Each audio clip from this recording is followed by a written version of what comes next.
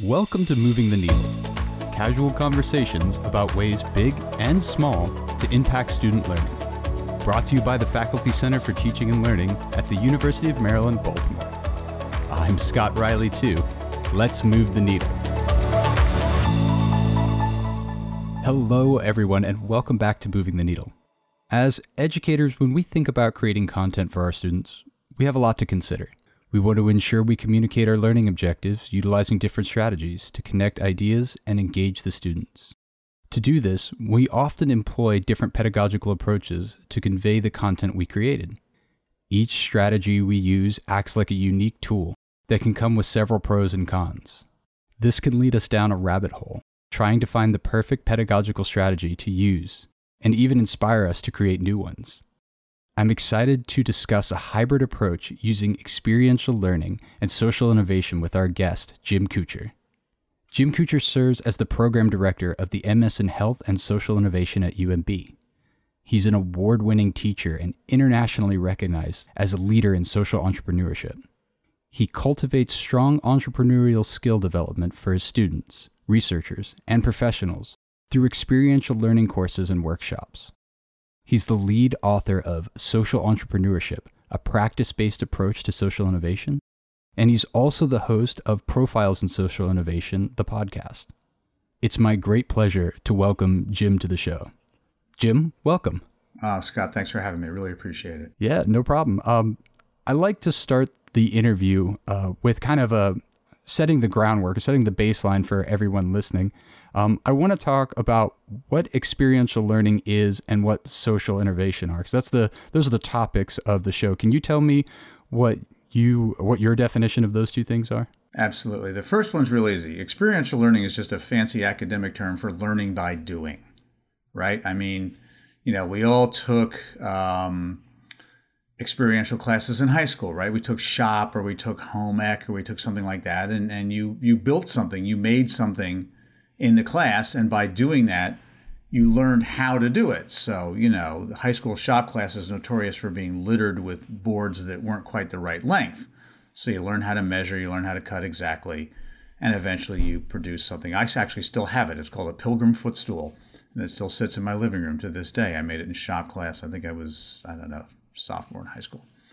So that's the easy one. Social innovation is both very simple and, quite frankly, maddeningly complex. And I think the difference is between sort of the theory and the execution. So the theory is simply that you're trying to take an entrepreneur's mentality and apply it to a deeply entrenched social problem. So fundamentally, an entrepreneur looks at a problem and says, what's wrong with this? What could I do better? What isn't working? How is the problem not being solved? And we're all familiar with that from the commercial world, famous examples like the iPhone and those kinds of things. The technology we're using today was invented by somebody who said, hey, we could do this thing, and podcasts have taken off. So that's sort of the entrepreneur perspective. But then you apply it to deeply entrenched social problems like diabetes and hunger, poverty, homelessness, those kinds of things. So it gets very, very complicated very quickly in practice. But what we do at University of Maryland, Baltimore Graduate School in the program that I run in social innovation is we help folks figure out step by step and move by move how to try to identify those problems and come up with solutions for them. So it's a long journey, it's an arduous journey, but we happily have a few folks that have come out the other side and are doing some really interesting work. Yeah, I believe it. It really sounds like this is kind of a double-edged sword in the fact that social innovation is a great space for using experiential learning. There's a lot of hands-on stuff you can do, but like you mentioned, it can cut you just as quick because it's really complicated to get into these ideas and do something practical, like in person, right? Yeah. I mean, it's not quite like, wood shop. We don't need to keep a lot of Band-Aids around in the physical sense. But I do spend a lot of time with my students talking them through things where there's frustration and there's ambiguity and all that sort of stuff. So yeah, it's an interesting journey. But, the experiential learning piece, the way I sort of help people get their heads around that is to think of art class, right? So most of us have taken a class somewhere along the line in painting or pottery or even a writing class, poetry or whatever. And in all of those experiences, what happens at some point in time is you get to what they call studio, which is where, let's take painting, for example. You bring in a painting and it's half finished, and you put it up on an easel, and all of your classmates look at it and they say, Scott, I really love what you did with the way that you pictured that flower. I can really see the flower. I can almost smell it. But the dog sitting next to the flower looks kind of funny. Dogs don't usually have 3 ears, and what happened to the tail? And gosh, the fur looks like it's kind of matted or something. Did you really mean that? So you have that sort of feedback as you're creating the work, right? So that's very, very common in art. And it's also very, very common in entrepreneurship education, which is essentially what we do. We're training social entrepreneurs to try to attack deeply entrenched social problems. And they're building what we hope will be sustainable business models that can generate revenue while creating this social change. That takes a lot of work. It takes a lot of what we call iteration, which is trial and error. So you present the business model in a class one day, and the instructor and the students all sort of look at it together and say, Scott, I really like how you're addressing the problem of chronic homelessness in terms of how you're going to help people recover from that. But gosh, the way you're paying for it doesn't quite make sense to me. So then you go, okay, thank you. And we even work on it together to say, how can we do that better? And then you go back and do another week's homework and come back. And it's sort of lather, rinse, repeat at that point.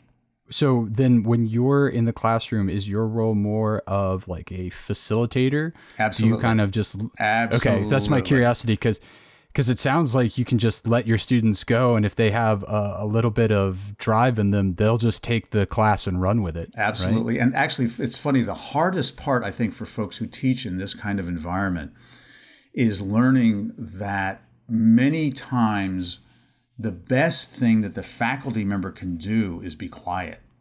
And because we've got a lot of folks that teach in this program who've got a lot of great expertise and want to impart that expertise, it's very hard. And I'm basically talking to myself when I say this. I don't even, the other folks who teach in our program are much better at it than I am, quite frankly.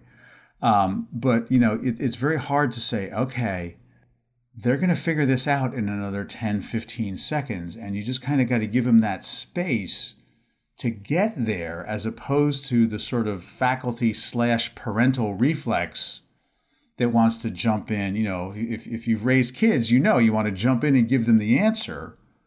And that's not always what's best. It's often better to let them figure out the answer. So yes, absolutely. The faculty member is very much a facilitator, and often the quieter, the better, which is totally opposite from what most people who have been teaching for a living are used to doing. I can 100% commiserate with you there. I have to, that reflex is strong in me. And when my students are close, I just want to help them get there. But you're right. It's so much more enriching for them if they come to it by themselves and they can turn around and look at you and be like, hey, we did it. I guess that sense of accomplishment is almost as important as the content that they learn too, because it encourages them to keep doing the process. Absolutely. And the other really tricky point is when they get to an answer and the reality is that their answer is accurate but not complete. So there's that kind of yes and moment. And it's very challenging there because you have to be careful to deliver that yes and so it doesn't come across as a yes but, right? Because a yes but will discourage further participation. Yes and will encourage them to continue to move forward, and it's language gets very challenging. And then we teach in what we call a high flex mode. So we've got classes that are held live on a video conferencing platform. We have classes that are held asynchronously on Blackboard. We've got classes that are recorded, so you're communicating across multiple modes. So you also have to be, really conscious of how is this coming across when I'm typing it into Blackboard as feedback versus how this is coming across when I'm speaking to a student live on a video conference. It's a lot of fun. And it sounds like communication is one of the challenges, or being intentional with your communication, knowing what you're trying to say and the tone and everything. Are there other challenges that you have found that make this particular approach difficult to implement? Oh, gosh, yeah. One that comes to mind, which is more relative to the sort of entrepreneurial aspect of it than it is necessarily directly to the experiential learning, although I do think that you kind of can't have one without the other, is what we call a pivot. So a student is working on a particular concept, a particular idea for a way to solve a problem. And they realize that for various reasons, usually environmental, there's some sort of circumstance in the community, for example, that prevents them from executing on the idea that they had. And they have to go back and rethink it, and sometimes even come up with a totally different idea or even a totally different community to help, right? And that can be very frustrating because they've spent weeks, months, in some cases years, working on this. It's very analogous to, our colleagues in the medical school where they're doing substantial scientific experiments, right? Where you could try 5, 8, 6, 20, 100 ways to try and solve a scientific problem. And in that world, that experimental mindset is a little more established, a little more accepted. It's sometimes a little more challenging when you're in the social sciences world that I sit to sort of get your head around that. But it's a very present reality, and for the student, it can be very frustrating because they're like, darn it, I was working on this thing. The other thing is they get very passionate about their solution, right? Because this is my idea. And to have to set that passion down or set it aside when they realize that this isn't going to work the way I thought it was going to work is it's an interesting moment. So you're part facilitator, you're part mentor, you're part psychotherapist. You're a lot of different things, but again, it makes it a lot of fun. And they never said it would be easy being a teacher, right? On this topic of challenges, and I love that you made the analogy between this iterative, experimentation in your projects versus science. As a scientist, I am sadly anchored to the idea of quantitative metrics. And I'm so curious for this experiential learning and social innovation. You talk about these setbacks that the students have in their projects. How do you measure success in the class? How do you say this student's on track? Do you have tests, projects? Well, they have projects that they have to do all the time, but it's very interesting because at the end of the day, what you're talking about is strategic decisions, right? You're talking about a strategy for developing an organization that's going to try to tackle a problem, right? So in the science world, and I'm speaking way out of my element here, so you have to forgive me. But basically, the science world, the question is, did we kill the virus or didn't we? In my world, the solutions are much more nuanced, and quite frankly, you can't really tell if it was the right strategy until you implement it. Because quite frankly, if it worked, it was the right strategy. If it didn't work, it was the wrong strategy. So the only thing we can do as educators is evaluate the thought process. So we look at it and we say, okay, does this make sense? Does it seem like they've addressed it from all the appropriate perspectives? When it gets to the sort of financial modeling and building the quote-unquote business side, do the numbers add up? Do the financial projections make sense, right? So it's really evaluating the logic patterns and the thought process that went into the work more than it is this going to work or not? There is some is this going to work or not in there because, I just graded some work for a student who defined their market as the United States of America. And I said, well, that's a little broad, especially for a startup, right? I mean, you're not going to start countrywide. Maybe you get to countrywide in 20 years, but, as a startup, you're not going to get there. So, there are some things where you go, not exactly. But most of the time, it's the thought pattern. So talking about your approach to assessing these students. It sounds like it sounds to me a little bit holistic, like you approach it and you have your method of doing it. But I'm curious, when it comes to consistency between multiple faculty assessing the students' work, what's the plan? Are there rubrics? Is there a set of rigid guidelines, or is it individual faculty based, like how they approach assessment? That's a great question. There's a couple of factors there. One is that those assessments are made within a context of a particular subject matter. Okay, so one of the classes that I teach is the finance class, which is the penultimate class. It comes in right before they hit their capstone experience.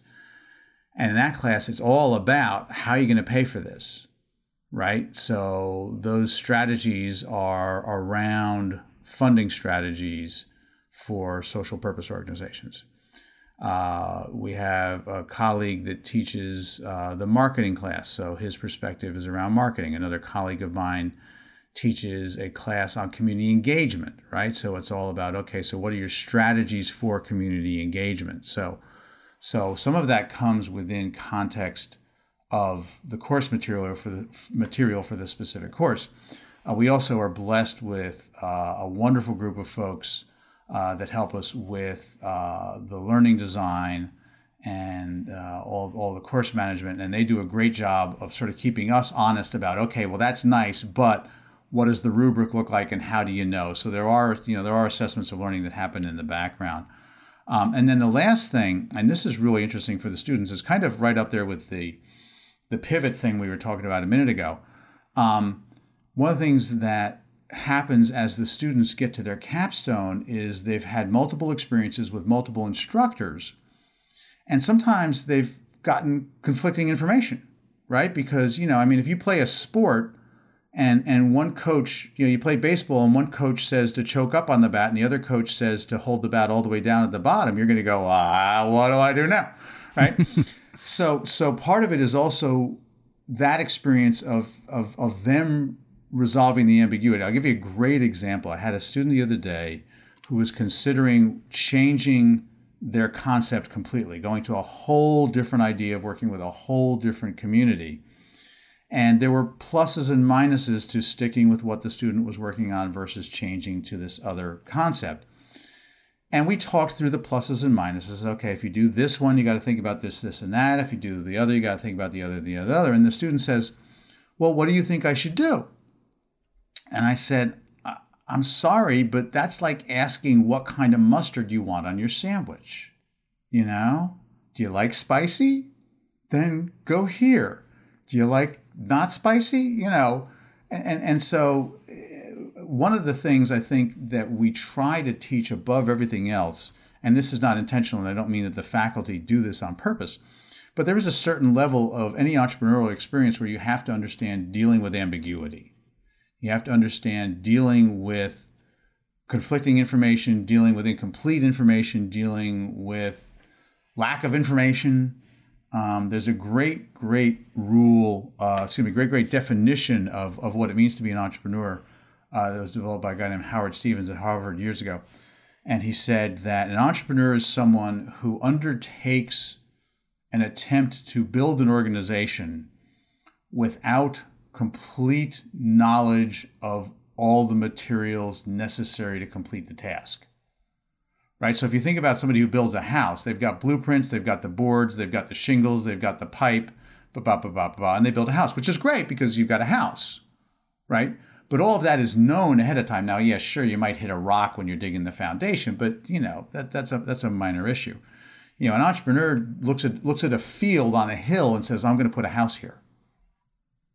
And you say, how? Well, I don't know. Well, you do realize there's no road. Yeah, there's no road. Okay. Do you realize that's all rock? Yeah, And so that it's a very different mindset. So that part of that kind of sneaks in through having multiple faculty, if that makes any sense at all.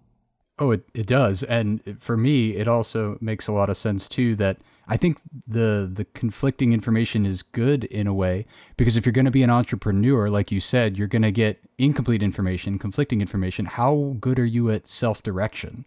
Can you make these choices, these independent choices, when people who have more experience than you are telling you different things? How do you decide what is right?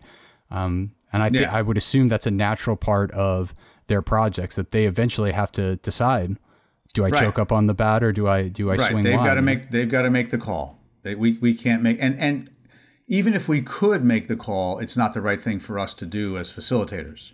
Mm-hmm. Because again, the learning is the piece. Now, there's one other thing I have to say about this whole experience that I'm extremely proud of that UMB does that is different from most entrepreneurship educations, whether it's social entrepreneurship or commercial entrepreneurship. Just about every program has a culminating experience that involves in a presentation of some sort. In entrepreneurship language, we call it the pitch. And just about every campus that has these kinds of programs has their pitches in a competition. And there's actually really good research that says that pitch competitions are not particularly good as a learning experience. Because what happens is the student that comes in first, just the only thing they learn is they're pretty. The only thing they learn is just, oh man, I nailed it, right? And the one that comes in last is like, I was kind of faking my way through it anyway. But the ones that come in second and third, it's really damaging because we all know on any given day, you're a better presenter, you're not as good a presenter, you connect with one particular judge or you don't connect with one particular judge, you're wearing the wrong color tie or the right color shirt, you're the right pair of glasses. I mean, there's so many variables. And when you ask people about judging those kind of competitions and you say what separated the first from second, you often get a very intangible answer. Mm-hmm. I don't know. Scott just had something about him that Scott just really grabbed me.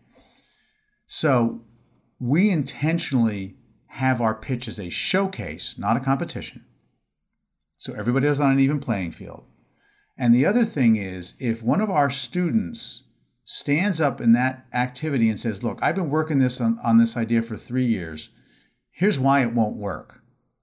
And here's all the things that I tried to do to make it work. And here's why none of them work either. So at the end of the day, I'm going to go get a job somewhere. I tell all of our students that that's the fastest way to get an A. If you're honest about it and you show all your research and you say, here's all the things I tried to do. This is a problem that I can't solve for these reasons. You'll get an A quicker than the student that stands up and says, here's my really cool idea. Here's how I'm really going to make it happen. And here's how I'm going to pay for it. And just has the slickest presentation in the world. So we're real proud of the fact that failure will get you as good a grade as success, maybe better. Well, that's the real world, right? If you go through the process and you explain it, I wholeheartedly agree with that. If you've been working on it and you show the work, it doesn't always work out in the real world, and that's okay as long as you can show that what you did had a logical train of thought behind it and you gave it a good try. I'm about that. And again, in the science world, that's much more accepted and understood, right? This is something that I just couldn't fix. In the world of entrepreneurship, even in social entrepreneurship, it's a little bit, it takes a little more time to get folks comfortable with that. And I think some of that, quite frankly, is just the culture in the United States and, the sort of go. And even what it means, what the phrase entrepreneur means in the U.S. context, I think has something to do with that. But we're fighting that battle the best we can. Yeah, because you're right. In the science world, the experiment can fail 600 times, and that happens as long as you explain it. Yeah, because you showed that it doesn't work. I always love talking to people from different fields of specialty outside of like quantitative, metric-based not hardcore science, but science, because we're all doing hardcore science. But it's always interesting to hear the difference of culture, the difference of perspective from other fields like that. And so on that note, I'm curious, I think I know the answer now since we've been talking about it for 27 minutes, but why choose this experiential learning approach over something more traditional like vertical top-down lecturing? I feel like it has to be done experientially. It does. You've convinced me. Well, hallelujah. Hallelujah. Put your hand on the microphone and say amen. No, it absolutely has to be this way. And it's fascinating to me because, social entrepreneurship is in many ways a subset of entrepreneurship in the larger context. Certainly from an educational standpoint, social entrepreneurship is a subset of entrepreneurship education. And there are folks that are a lot smarter than me that have been at it a lot longer than I have, that have done a lot of research around this. But yeah, it's just not something you can do in theory. It's just not, you can't write an essay about baking a pie. Well, I mean, you could, and I'm sure somebody has, and probably somebody's immediately thinking of one of the great literary books about pie baking. My mind immediately went to Zen and the Art of Motorcycle Maintenance for some weird reason. But, it's just, I guess you can't eat it, is what I would say. You can't eat the pie that is only an essay. Gotcha. So on that note, because it feels like this has to be an experiential learning approach, has that strategy that you mentioned before, kind of the students get together and critically assess and provide iterative constructive feedback on each other's project, has that strategy evolved since you first started to utilize it? Actually, I guess I should ask, how long have you been using that strategy, and then has it changed over time, or is the formula perfect and doesn't need to change? Oh, the formula is never perfect. It always needs to change. I mean, that's the fun of teaching, right? You're always the reality of teaching is you learn more than the students do, right? But so I've been doing this for 16 years now. And yes, it changes. I would say the biggest change, quite frankly, has been since I've come to UMB is working with graduate students, where it's in a different context. Whereas when I've done this with undergraduate students, it's a little bit different. The other thing, and this is just kind of human nature, I think, is it's often hard early on to get the students past the point of simply patting each other on the back. Mm-hmm. Yeah, I agree with that. So the students give the feedback and they say, "Scott, this is really great. I love what you're doing here." And I'm like, okay, that's nice, but be constructive. And one of the things I think that we do in our program, in the Masters of Science in Health and Social Innovation, is to say, look, you're a cohort. So they work together for a time, typically at least a year, and then the cohorts kind of mix and merge over the summer each year. So there's an amount of time where they can develop a relationship with each other where there's a level of trust. And then the other thing is, because they're all adult learners, there's a little bit more willingness to be a little bit more candid with each other. But even there, you still often see, that first sort of gentle pacifying phrase of, "This is a really good idea. I'm just wondering if you had thought about this." Mm-hmm. It's very, very rare, happily, and I do pull students back if this happens. It's very, very rare where you see students trash each other. I in 15, 16 years of doing this, I can't think of 2 or 3 times where I've had to pull somebody back and say, "Hey, wait a minute.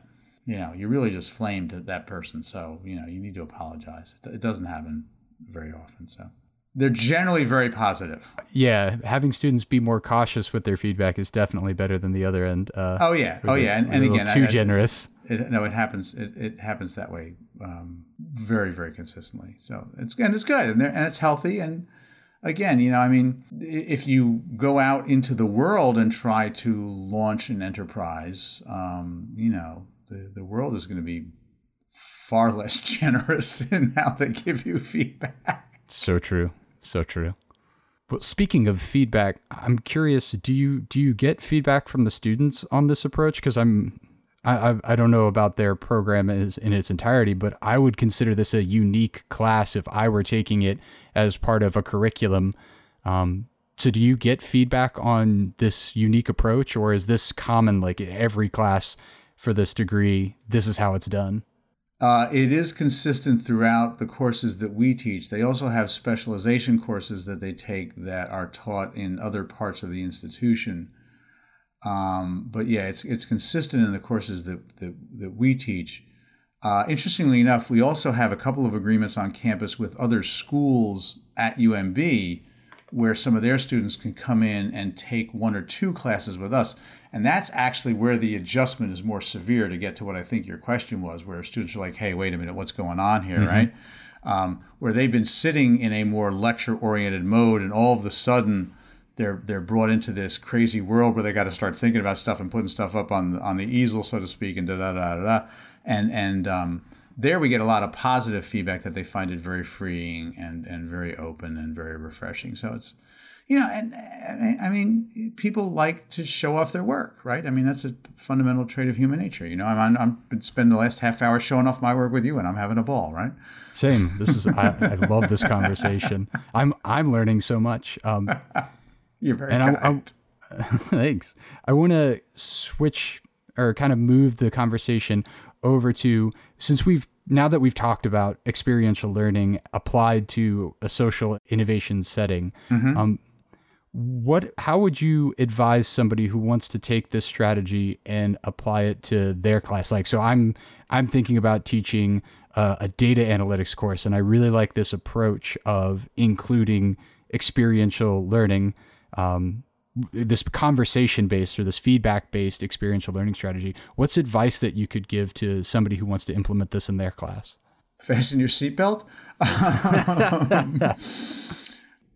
Happily, I do what I do because I'm not sure I could do this any other way. I mean, I've taught in more lecture-based situations. I often say, when I do speaking in seminars outside of the classroom with various groups that I'll talk with, they don't know me, they've never met me before, and I stand up, and one of the things I say is I really want this to be conversational because unlike most faculty, I actually get tired of hearing myself talk. And so when that first question comes out of the room, I profusely thank that individual, and that tends to break the ice. So I think it's getting comfortable with that. I also think it's getting comfortable with knowing what you don't know and being okay with that, right? Because, students are going to point things out and you're going to have to say, I'm not really sure. Let's talk that through together. Let me get back to you on that, right? And that's not easy for those of us that have been trained in, pedagogical standards and all of that sort of thing. Yeah, I agree. Do you have expectations when you come into the class that as long as they hit these points, I'm satisfied? Or is it much more free reign? Is like, as long as they have a good conversation and they touch on some of the things that are important. Oh no, we've got learning objectives. Okay, so that's I guess. No, we've got very, very strong learning objectives, and again, and the folks that help us do with the course design work have done fantastic job of keeping us honest in that regard. So there are very definitely things that we want them to learn. I think the difference, Scott, is that it's not that you don't have objectives, it's that you're flexible in the path to those objectives. I think that's the big difference. The big difference is we want you to get somewhere, but if you go, south and then west and then north, or you go north and then east and then south, if you get there, we're fine. And that's where being the facilitator of the conversation really comes into play, right? When you see them just continuously going south and they eventually need to go north, maybe like tip their ship 45 degrees and say, well, what about this? Let's go look over here. Right, exactly. Okay. Right. Yeah. Okay. Well said. Very well said. Thank you. Yeah, that's exactly. It's okay. What, and it's also, and this is something that only comes with time, quite frankly, is being instructive in how you help them turn direction. Right, because like you said, you don't want to go back to just giving them the answer. You want them to come to it naturally. So it's a gentle hand that has to turn the direction of the conversation. And that, like you said, I think the advice for people who want to implement this in their classes, experience is the best teacher. You're going through experiential learning too, right? You're going to try. I have to say, there's a lot of good material. This is a technique that's been around long enough that there's a lot of good material. I had the benefit of going through a week-long experiential education workshop when I was very, very first in academia, and geared specifically towards entrepreneurship education. And this is a trite phrase, but it really did change my life. It really just changed how I looked at the whole thing.